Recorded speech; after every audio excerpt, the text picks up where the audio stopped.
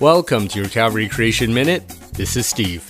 Sir Fred Hoyle started his career as an astrophysicist as an ardent atheist, which colored his perspective while doing his research. So much so that he was determined to show that the world around us and the universe was not created by an intelligent creator, but was a mere product of chance.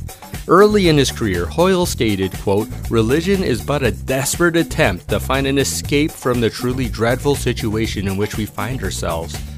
He continues, "No wonder, then, that many people feel the need for some belief that gives them a sense of security, and no wonder they become very angry with people like me, who say that this is illusory."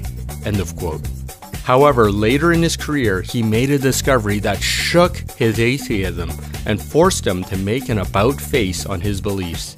His research was in the area of carbon, which is one of the most abundant elements in the universe, which he thought was a simple, commonplace element, blew his expectations by how intricately designed it was. He discovered that if one atomic level of the carbon atom had varied by 0.5%, life as we know it could not exist.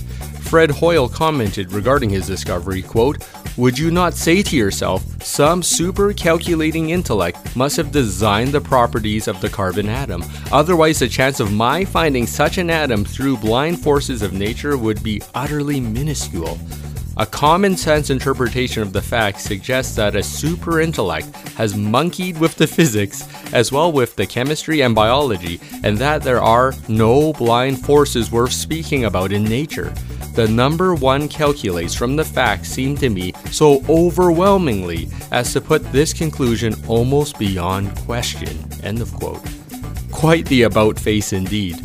To the best of our knowledge, at the time of his death, he believed in an intelligent designer, but unfortunately never took those final steps of faith in Jesus. But you can today. If you have any questions about faith, the Bible, and science, please feel free to email me at creation@calvarychapel.ca.